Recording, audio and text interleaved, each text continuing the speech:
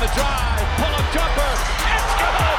Isaiah Thomas gives the Celtics the lead with 2.4 remaining.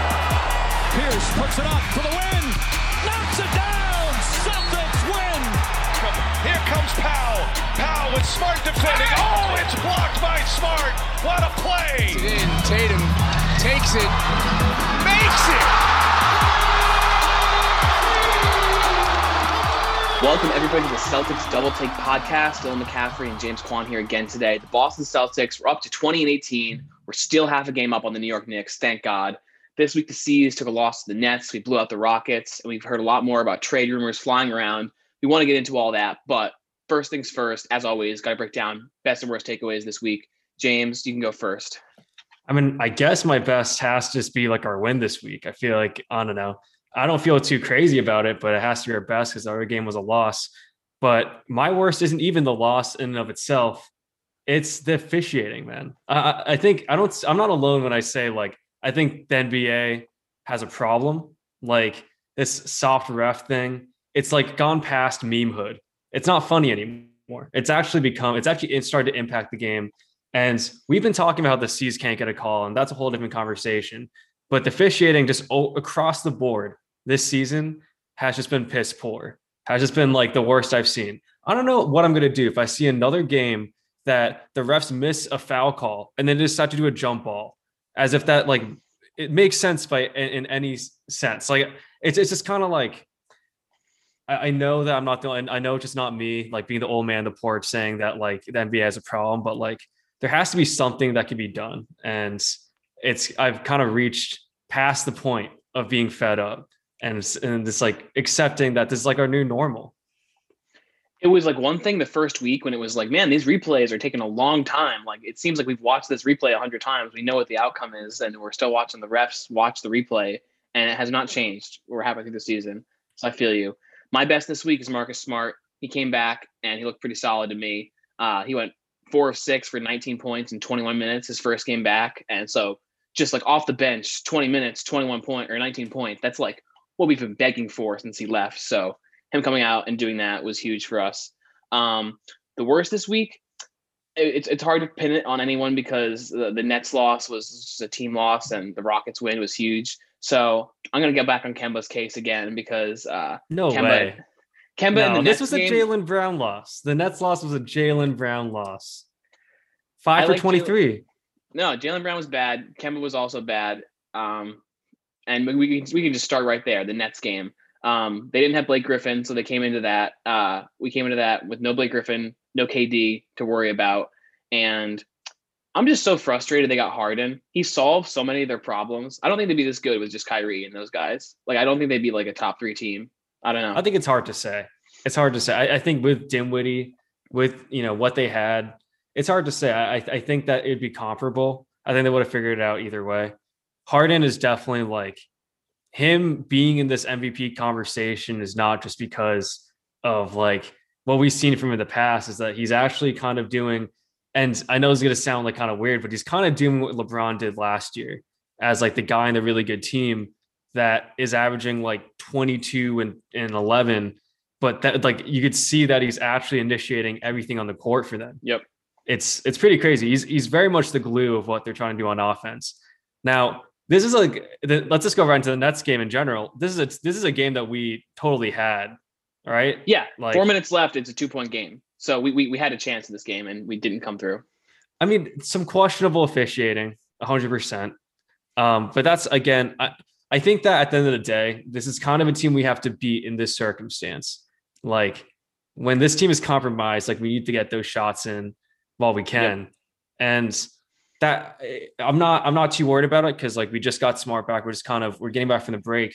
But this team also is going to have a generational talent player in Kevin Durant, and is going to have Blake Griffin, who we don't even know what he's going to be. So you got to keep that in mind when you like look at this loss. And to be honest, it looks just even more disappointing as it feels more disappointing as time goes on. That's for sure. Yeah. This is like our team is full strength other than Smart having to be on a minutes restriction, and their team is going to get like 2 phenomenal players down the road. So it's good that we get these losses in now, I guess. up until the last 4 minutes, like up until the last 3 minutes, honestly, like it was a very competitive game. Like I liked what we saw. And I want to go into like the sequence at the end of the game that made us lose. But before that, like Jason Tatum, great game. Your best player has to play well. Yep. Tice was efficient. Smart played well coming back. And you're right. Jaylen Brown crapped his pants that night. When he doesn't shoot the ball well, he just anyway isn't great at like facilitating and moving the ball around. So his shooting numbers like determine his impact on the game on nights like this. And he didn't help us at all. Kemba, same thing. He took less shots, so he had less of an impact, but only 11 points in the game against the Nets. I liked how like Kemba, Smart, and Brown, the only guys getting 34 minutes plus. Tice had 28 minutes, and everyone else had 20 minutes. We played 10 men deep. So I like the prioritizing of the stars and how everyone else comes in. But, I mean, Kyrie just cooked us. Kemba couldn't guard him at all. No one could really guard him at the end of the game. 40 points. And, I mean, even like Landry Shamet's like knocking down. He's hitting 6 threes against us. Like, I guess that's where you just can't catch a break on a night like that. No, for sure. And in a funny way, I think that Kemba, Jaylen Brown, and Tatum have something to learn from Kyrie, Harden, and Kyrie, Harden, and KD. It's just because that Kyrie and Kemba, like the thing is that they're not exactly like the best playmakers per se, but they're just so good on the dribble. But Kyrie finds a way to kind of like step in moments and like do his thing, but it never gets in the way of like the overall flow of the offense and still gets his numbers. That's something that Kemba needs to be able to do. That's, now that Smart's back, he doesn't have to initiate as much as he did in these prior like 2 weeks. And I think that Tatum needs to look at Harden and say, like, how do I up my game to the next level? It's being a playmaker. Like Harden, before D'Antoni comes in Houston, it's just this pure scorer type guy, gets 50 points in any given night. It's true. I mean, that's what Tatum is. But how Harden then became the MVP of the league is by implementing that additional part to his game. I think that's how Tatum's going to get better. And KD and Jaylen Brown, it's just like, okay, if your shot's not going in that particular night, how else are you going to affect the game? Because I feel like KD does a really good job at that. And I think Jaylen Brown is just as much athletic as KD is and has like the work ethic to make it happen. We just don't have that kind of like gel that like we just don't have enough glue to like our stars. And I think that's like going to hold us back. If you're talking about Kyrie, Harden, KD versus Kemba, Brown, Tatum, like they just have more firepower. It's more firepower. So if they can gel well, we have no chance. If we can't like get on the same page more and like be able to play team basketball better than they can, because like that's their whole thing. When we like back when we had IT, we used to beat the Warriors, and we were like the most competitive team against the Warriors. We couldn't match their firepower, and we shouldn't have tried. But like we played great team basketball and great team defense, and like Brown and Tatum need to lead us in team defense. Kemba, like I said, could not guard Kyrie. I want to get to the last 4 minutes of this game. It's 106-108, 4 minutes left, anyone's ball game. Kyrie gets 8 straight points for them in the last 4 minutes. They went on a 13-3 run to end the game. The only 3 points we had were with 3 minutes left. Brown hit a 3. And then after Brown hits that 3, it's 109-113. Tatum turns it over. Kemba misses a step back 3. Brown misses a 3. Tatum misses a jump shot. Brown misses a 3. And then Jaylen Brown turns it over 2 more times. So just complete collapse in the last 3 minutes. And it's just our best players going ISO and putting up shots and not making them, while their best player, Kyrie and Harden, score 10 points in those last 3 minutes. And it's so frustrating because like we used to live and die by Kyrie, which is what they did that night. We would live and die by Kyrie because we had so many other talented players, but like he's taking every shot. And it worked until we got to the Eastern Conference Finals and played the Bucks, and Kyrie just like couldn't make shots that series. And so when he's the guy that's taking every shot, we lose those games. And it's frustrating because now I feel like he is better at distributing and like passing off the buck like to Harden.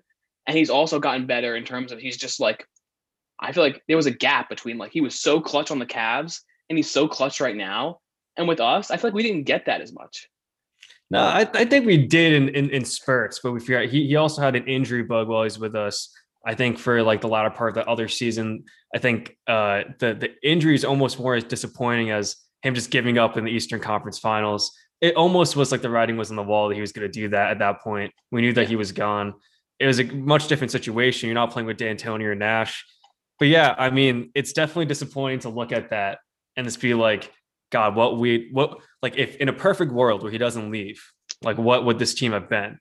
Now on Kemba, again, it's like we have to like always have this caveat before we talk about Kemba that we don't hate him and that we root for him, that because everything we seem to talk about is negative. But the thing is that if you look at how we've been kind of choking in like the last like year and a half at least, and you look at what happened in last year's playoffs, it's like, did we get torched by opposing point guards? And I'm not going to go as far as say that Kemba being out in late game is a liability, but think about who we're like losing close games to. It's Fred VanVleet. It's Kyle Lowry. It's Goran Dragic. It's these guys who can just torch us because, let's be honest, we're always in the second rotation of our defense if we're facing a good point guard. And you if you want to put Smart out there too, you put him on their best point guard, and then you got Kemba guarding a 6'5" shooting guard. It's almost like the point guard version of Shaq, where you're just like, in a different way, you're like, this guy's a liability out in late game. And again, it all goes back to this guy we're paying $37 million. So yep, this is why we got to talk about it. Kemba, I think at the end of that game, it was one of Kyrie's like nice like ISOs was on Kemba. He had like a step back, or he had some kind of three on Kemba. And then Kemba takes it up the floor, and Kemba immediately goes into his dribble package on Kyrie, and Kemba takes a step back three, and he misses it. And it's just frustrating that like Kemba's trying to go toe to toe right there when it's just not his game and it's not our game. And where I'll give credit is to Tatum. I thought that defensively, I liked what I saw because he was like guarding Harden like at all the pivotal moments, and he played almost 40 minutes. So guarding like the guy that dribbles the ball out, the air out of the ball for 40 minutes is difficult. And yeah, Tatum, I thought had a good game. I wish the ball was in his hands more at the end because like Jaylen Brown had 5 of those last 7 possessions that he was either missing shots or turning it over. I think it's just the end of a long game for Jaylen Brown where he was missing shots and just like couldn't get it together. No, for sure. I mean, this is like the kind of thing, like I said, like these are the kind of games where we kind of see like we get very excited about Tatum and Brown, but they have like some steps to make for sure before, they just start shooing in games like this. Now, I don't think that like this is a bad loss per se. Like, it's not like we look at this and we can't take anything away from it. But the only thing to think about is that we kind of have to start winning games pretty soon. Like, there's a lot of teams hot on our trail. Like, these are the kind of games that might hurt when you look back in like a week, because like the Heat already back up to like what, like the 3rd seed, and because everyone's packed in this weird like close to 500 place in the Eastern Conference that like this all it would take was just a quick spurt of wins to get us back up to like the 2 seed. Like, it would just take a streak. But as easily as you can rise, you can fall in such an environment. True. And that's just kind of where we stand with when we kind of get these gifts of like really great team, on any given other point of the season, you're probably going to have to deal with a much harder game. Those are the ones you got to kind of edge out because, those are the ones that really make the difference. We're going to win games like against the Rockets. This is like a nothing game versus a nothing team. Like, of course, we're going to shoot this one in. It's a little tap in. It's just a little tap in, but we know we got those. And if you add up all of those and just those, I don't think we're getting the seed that we're going to be happy with. We've won 5 out of the last 6, and we're tied with the Nets basically with 4 minutes left. So for 44 minutes, we played very competitively against the Nets. So like half the Nets. Half the Nets without KD. That's a whole nother issue. And Blake Griffin, you never know. You don't know what he's going to be. He might be trash this year, but maybe he's unmotivated. I don't know. Hopefully we have some reinforcements too by the time that he comes around, but that's not something to worry about in this moment. We did blow out the Rockets. They are so bad. It was so much fun to watch a team without a center play against us because we get abused by centers, and watching Robert Williams embarrass them was so joyful. This is the Christian Wood effect, huh? Yeah, his trade value is going up as the losses go on. I can't believe that guy's not on our team. He's such a waste there, and I know he's been hurt, but like, gosh, what a nightmare that team turned out to be. I was like actually excited to watch John Wall and Oladipo, and it's not been good. I mean, it's not even their fault. They start the season complete vitriol, and Cousins like is like a mutual parting. It's just kind of like they know where this team's going. Like they're in a complete like nosedive. But I mean, Christian Wood, this is why this is why like it's more of like what Danny Ainge did wrong. It's more of like what could have been. Like 16 straight losses for the Rockets with him being out is the most damning piece of evidence that you possibly could have had. It's almost more like convincing than if he had just scored like 25 points every one of those games. Yeah. It's like seeing the effect.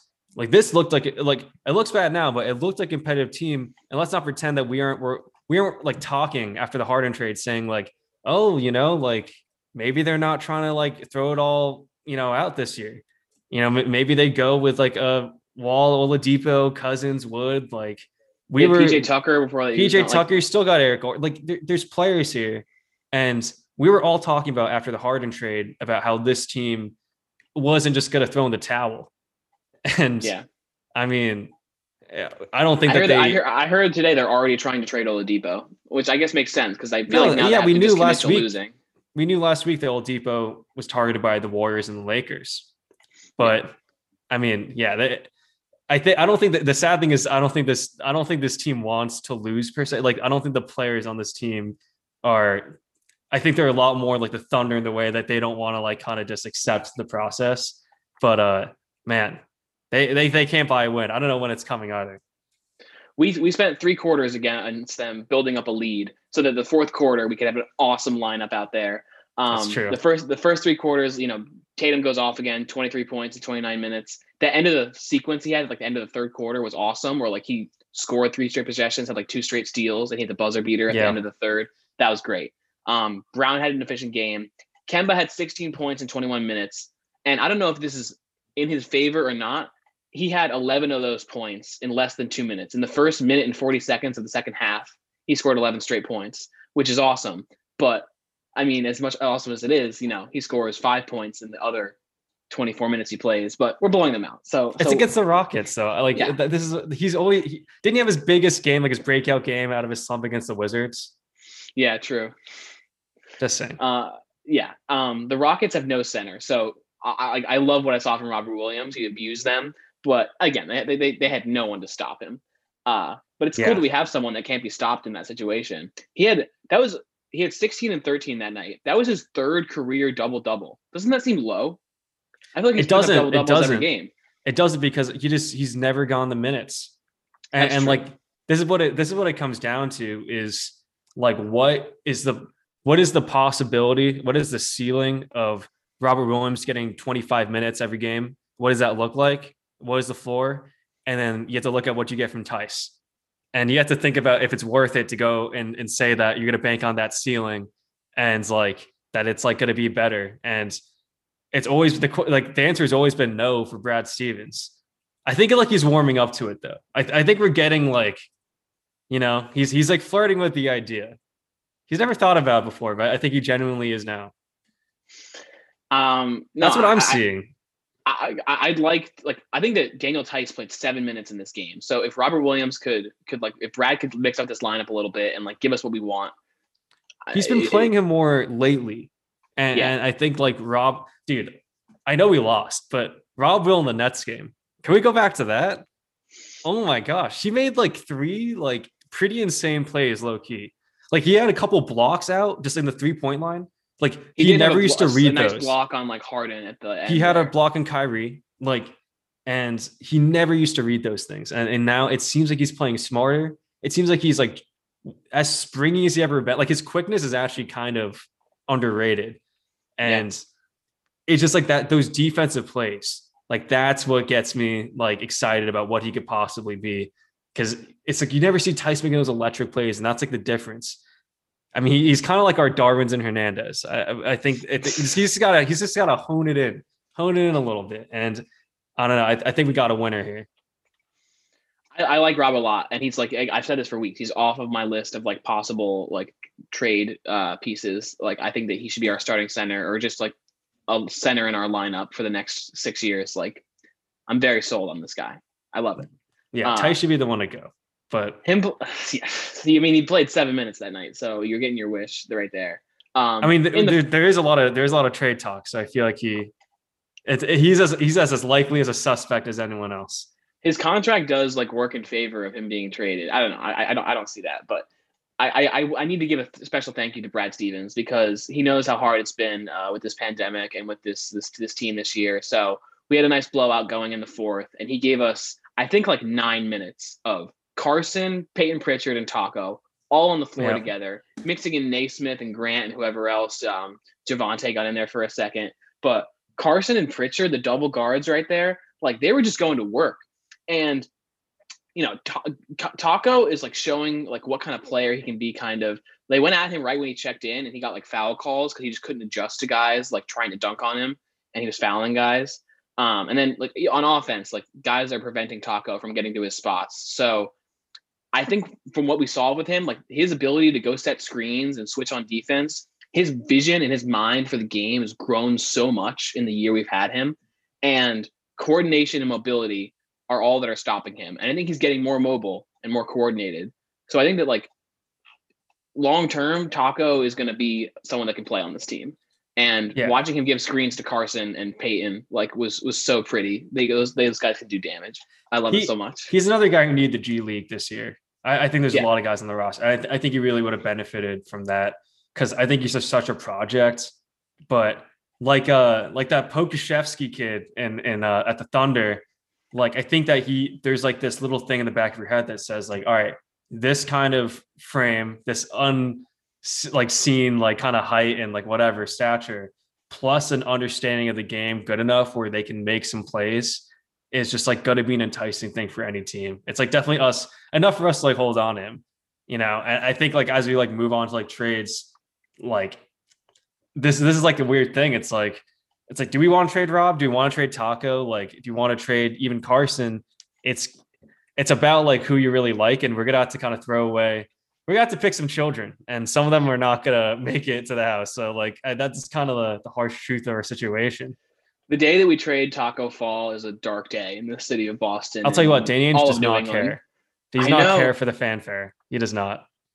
The day that Taco like gets 10 blocks playing against us is also the day, like the darkest day in Boston, losing that guy. But that was a good old fashioned blowout against the Rockets. There's nothing really more you can ask for, and nothing less you can expect playing against the worst team in the NBA. So I'm glad that worked out.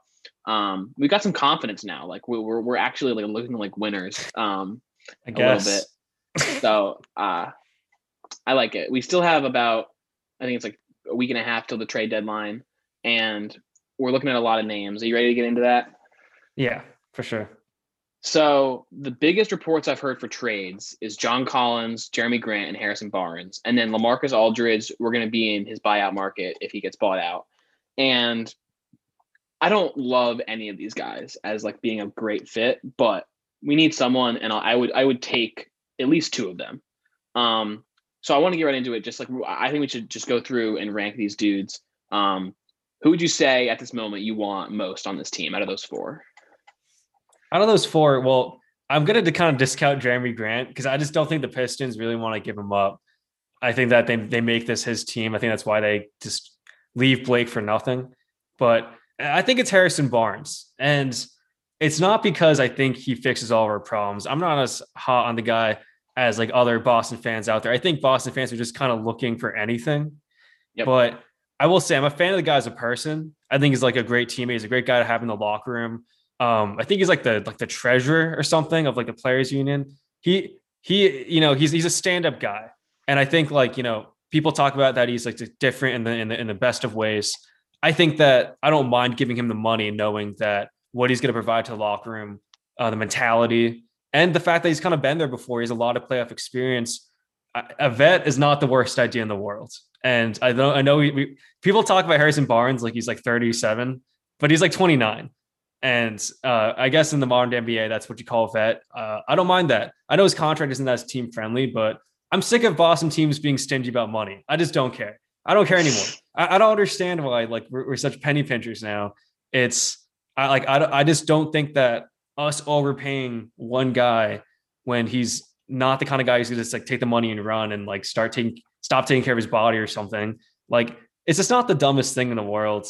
If you want to use the trade exception this year, but I think we're both out on John Collins, right? Like I don't think either of us really buy what he's selling. So I've been out on Barnes and Collins since the trade rumor started, but now that we've gotten it down to this list, I feel kind of differently. I'll start with Barnes because that was your guy. I like him more than I did a week ago. I looked at his contract, and it actually is structured like backwards with the Bird years. So he makes 22 million this year, and then 20 million, and then 18 million. So it's going to go down a little bit, which is a little better. And this year he's playing 36 minutes a game. He's averaging 17, 6, and 3. So per 36 minutes, that's not amazing, but it's solid. And I think it's important to remember that he, for the Warriors, was like kind of exactly what we need. He was like the third or fourth option who like on a given night could go put up 20, but also was okay to just like catch and shoot and like blend into the background. And we could really use a guy like him who can create his own shot if he has to. If he has to go ISO, he can do something, but he is also just like a veteran who can be out there and move the ball. Like he played on the Warriors offense, he can move the ball and he can catch and shoot. And that would be really useful for us. That's like my opposition to Jeremy Grant, honestly, is that I think it would cost us a lot to get him because I think the Pistons like value him highly. And Jeremy Grant is not someone that blends into your offense. Like he goes isolation a lot, I feel like. He's the LeBron stopper. I get okay. He's on a 3-year, $60 million deal. So we're paying the same for Barnes or for Grant. And he's okay. So he's playing 36 minutes. He's averaging 23, 5, and 3, and he's shooting 43% and 35%. So that's a testament to just like he's playing all the minutes and getting all their shots. He gets to go ISO so much. If he comes to us, I don't think it's going to blend the right way. Like you think about for sure Gordon Hayward trying to blend in. Now Jeremy Grant is not as unselfish as Gordon Hayward. Classic usage rate guy. Classic, like just high usage rate guy. Exactly. And this is why triple double is like this means so much less than they used to. Is that you got these guys who just have incredibly high usage rates that are really just unseen.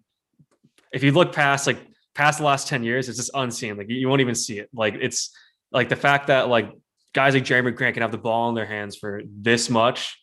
It's just like this is kind of like a much more normal thing. I don't think that he's like a bad player. Don't get me wrong. I think he actually is a kind of like a great two-way guy. It's just that the better he is, the worse you are. And that's just not the kind of player we need. I think Barnes, the lesser role he plays, the better your team is. That's the kind of way it's supposed to work. Again, the money for me is not the biggest deal. I don't think it's even that much of an overpay. I just think that he's that much better than Semi, and he's that much better than Grant.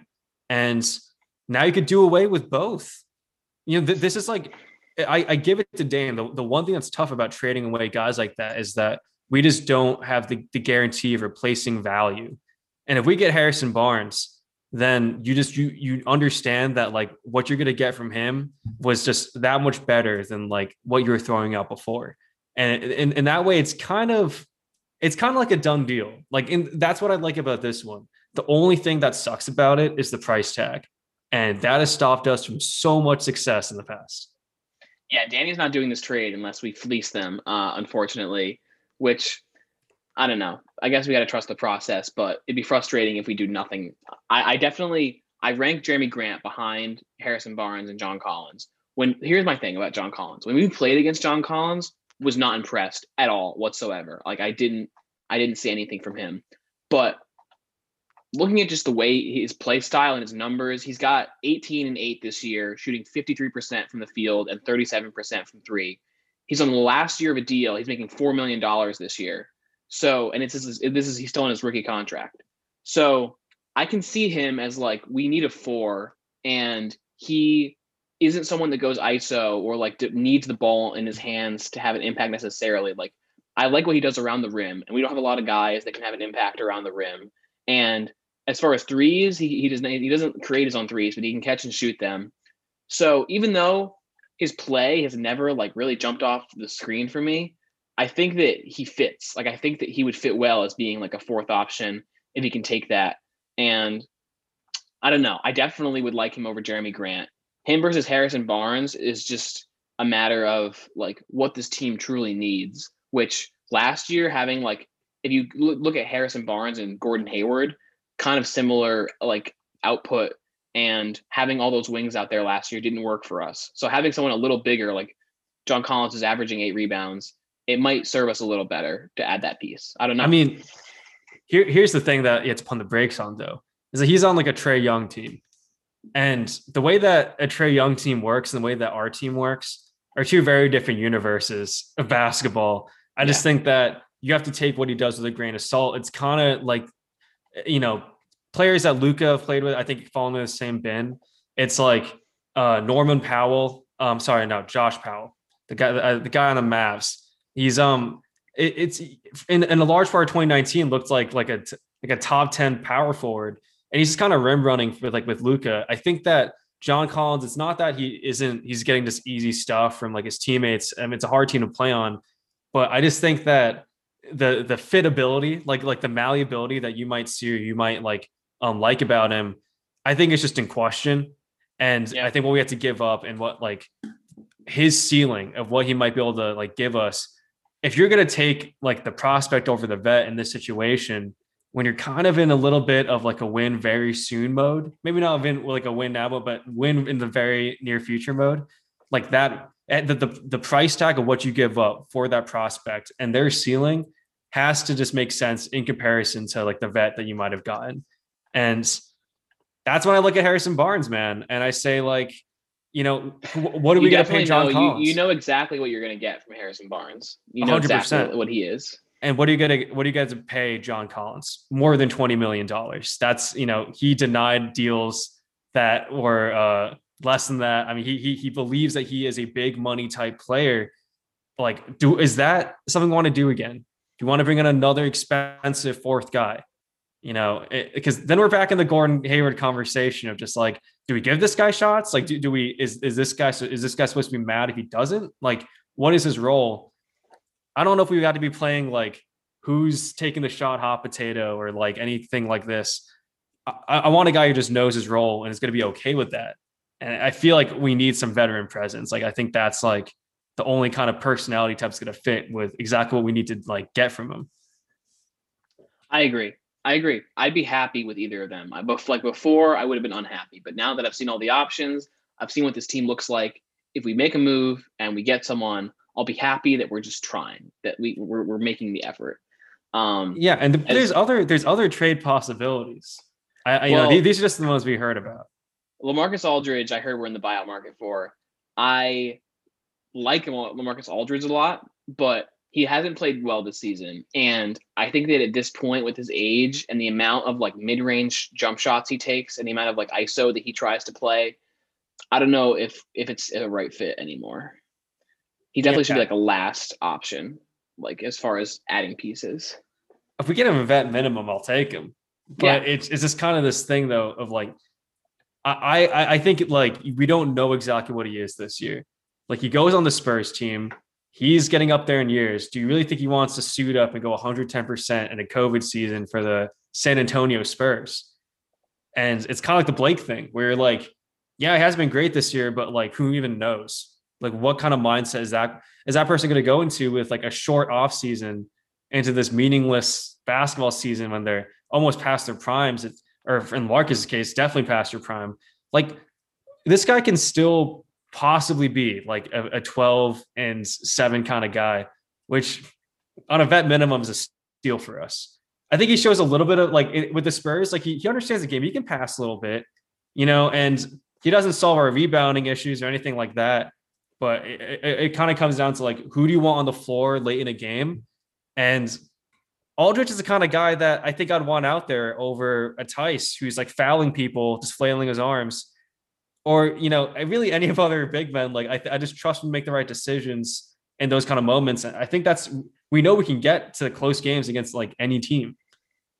I think that if we got Aldridge and we kept our expectations very low, then he would like make us happy. Like if we expect him to be like the player he was 4 years ago, we'll definitely be disappointed. But if we like just see him as a veteran presence that can like control the paint a little bit, then that would definitely help us out. And the last thing I wanted to run through is just on Raven on your YouTube page, asked in the comments, he said he heard that Tristan Thompson plus a young guard, maybe like Romeo or something, in exchange for Mason Plumlee and Wayne Ellington. Wayne Ellington has 10 points per game and 3 minutes a game this year, shooting 43% from three, which is great. Plumlee has 10 and 9 in 28 minutes compared to Thompson having 8 and 8 in 23 minutes. To me, it feels like a lateral move. And like Ellington and Plumlee, like on paper, I see that as like a better bench player and like a better center. But I'd honestly rather play like Robert Williams than Plumlee. I feel like Robert Williams is putting up more blocks, points, and rebounds than Mason Plumlee. And especially if we're going to give up Romeo or someone, like I don't think Wayne Ellington. Romeo has frustrated me so far. He's on like the COVID list now that he's healthy. It's very dumb, but I wouldn't throw his name out for a guy like Wayne Ellington at this point in Wayne Ellington's career. I think kind of depends on who we can kind of dump off. Like we're kind of a little bit more clutter than we need right now. And I think that if we can shave off some guys like maybe Javonte, maybe Waters. And honestly, in my opinion, like if you just want to get rid of him and it means that we just have to give up like Tice instead of Rob Will, I'll throw Romeo in there just because it clears up stuff for us. I think that Plumlee is the guy we keep. I think Wayne Ellington's more the guy we might just waive when the season ends. But we see what we get from him. You clear out some of the clutter with the backcourt, and I don't mind giving Wayne Ellington like 3 threes a game. Plumlee to me is a pretty good upgrade from Tice in terms of just what we need. I think he's a much better rebounder. I think it's worth talking about. I think the Pistons are the kind of team that would take just a bunch of like meh prospects that we're willing to give up, So it's kind of, again, like what we give up is almost more of a determining factor if this is going to be like a good trade or not. I think before we stop talking about trades though, I just want to I think that like if Dane does not use the exception like this season, I think he realizes like there's going to be like a lot of pushback. And I think that we, in my opinion, need to be ready for something like, I think that a big trade is like, it's not out of the conversation, which for me, I haven't felt that way in like a really long time. I think Danny is a very conservative GM, but I think like right now, just like given like this unique opportunity, like I think Vucevic is something that like, the more I think about it, we talked about in the past podcasts, but think about even giving up Rob Will and like some guys we really don't want to give up. Like it kind of makes so much more sense. Like I keep watching him this year and just like, it just makes so much sense for us to invest in a guy who's going to be 20-8 for at least 3 more seasons while like we have Tatum and Brown and we run that and see what we get from it. Not enough talk. I don't know. I just think he's so underrated. I just think that that's like, if we pass on that, are we not just going to regret it for the rest of the season? Danny Ainge said like that the buyout market or the trade deadline market is not as hot as like the offseason market. And like during the draft or like start a free agency, you can pull off like a much better trade just because everyone's like trying to rebuild at that point and the price is going to be higher mid-season. But Danny Ainge was also the guy that didn't give us a team to win this year. And so now the trade deadline's coming. He's running out of time to give us a team to win. So I need him to do something.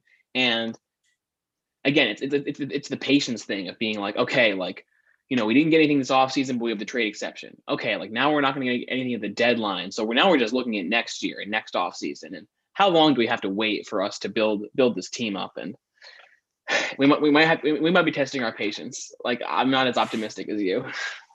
No, if in my opinion, I just think it's like, yeah, like it's true that we have like more flexibility going forward, but imagine the situation, like we make Eastern Conference Finals again and we didn't make a move and then we lose. Yeah. Like what are we doing? I just get to ask that question after a while. Cause the sad thing is that I think when healthy, we have a good enough team to get to the Eastern Conference Finals this year. I like very confident in that. But what the hell are we playing for? We're going to get obliterated by the Nets if we face them in the ECF. It's not even close. And that's kind of like you look back at these 3 years and it's just like, dude, what are we doing? Like, and that's why I feel like it's not as much of like just a far cry or just like, oh, like, wouldn't that be nice? I think if Danny's smart, which I do think he's a smart guy, I think he realizes it's like, this isn't sustainable. Like, and not in Boston, at least, like coming up short in like the biggest games. It's just not going to cut it. The Pats lose with Tom Brady in the first round 1 year and he's gone. It's just like, I think he does think a little bit more about this. And I just want to mention that name because I think that Celtics fans are kind of aligned with Danny Ainge sometimes we're like, oh, we don't want to give up this. Oh, but like we shouldn't give up that. No, that's too like dramatic. Why not? We got guys giving up 6 picks and 6 pick swaps for James Harden just because they think they have like somewhat of a chance. I feel like it should be that same mindset. I mean, what do first round picks even get us anymore? We haven't had a good first round pick since Jaylen Brown. Like, trade the first round picks for all I care. I feel that's what other teams are realizing. But yeah, like what's the 25th pick work to us? Not much. And that's what we're gonna get. But anyways, looking forward. This is a crazy week. After having time off, we have 5 games in 6 days this week. Yeah, it's like every team's like they're talking about that they're concerned for like the second half of the season. They're cramming in a lot. Like I'm just prayers out for the players, man. It's no big injuries. We play the Jazz tomorrow night. The Jazz have the easiest schedule in the NBA for the rest of the season. We have the second easiest, thank God. But the Jazz are like kind of locking up first place right now. That's a tough team to face after a nice easy win against the Rockets.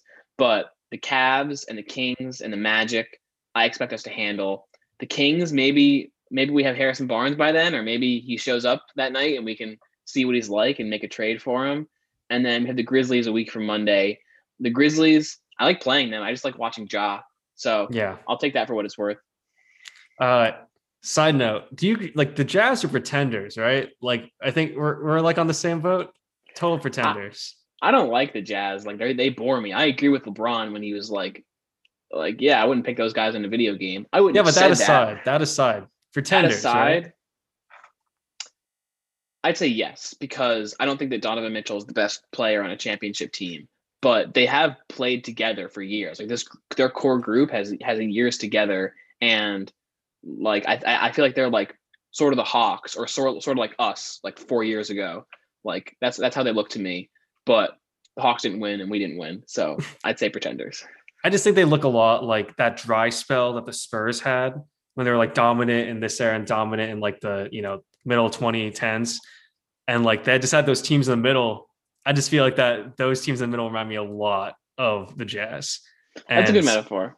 I just will they like make a splash? I'm sure they will, but I'll believe it when I see it with this team. I think they're right in the same bin as Milwaukee. Like we just got to see it. We know you can win the regular season. That's not new. Cleveland's like, Cleveland, Sacramento, like this is what I was kind of talking about before. Like we kind of had to like capitalize on this, like Cleveland, Sacramento, Orlando, Memphis. That's 4 wins, or like if it's not 4 wins, that's a problem. Like, and I think like there's a certain kind of urgency with this weird new schedule where everything's so packed together and like the game, like the season is shorter. It's like, you can kind of feel the urgency. You can kind of feel the effect of like X amount of less games. It's like each game, it's like, it means a little bit more. It's winning time. We have Kemba Smart, Brown Tatum on the floor together, which has not happened much this season. Going into the second half stretch, tight race in the East, trade deadline coming up. Like this is winning time. We got to win this week, especially if we lose to the Jazz. Yeah, I mean, for sure. Then you really need to get your confidence up against these teams. But I think it's a good point. Seeing Harrison Barnes like on Friday, I think that's like, come on, Danny's gonna have to think about it that night. He cannot possibly go to sleep without thinking about that night because he's gonna watch the game. And I'm kind of rooting for Harrison to kind of light us up a little bit if we still win this game. I need some more data. I need some more data to drive Danny over the edge. Yeah. Someone call Harrison Barnes if he wants out of Sacramento. Yeah. Like this is your chance, man. Like this is the tryout. Yeah, totally. All right, sure. I love that. You got anything else on this upcoming week? It's gonna be a lot of Celtics basketball. They're letting in fans pretty soon, right? Yes, it's a TD. They're running commercials like get on the wait list, but they haven't. I don't know if they've set a date yet, but the tickets are like $100-$150. I might pull the trigger soon. I mean, it's been too long since being a sporting event. I'm like also like Fenway too. I haven't like heard any kind of word on what that's going to look like, but I'm assuming limited capacity. I'm assuming that you can't go to the grandstand and walk all the way down in the 7th inning. All I know is while I'm graduating on Zoom in a month, Northeastern's going to be graduating at Fenway Park. So True. Get the fans back in the stadiums. Get us out in the world. That's my take. No, totally agree. We love it. That's going to do it for us on this week on Double Take Celtics. You can subscribe on iTunes at Celtics Double Take, or go find Double Take on YouTube. For extra credit, go follow the Double Take Show on Instagram. James, any last words?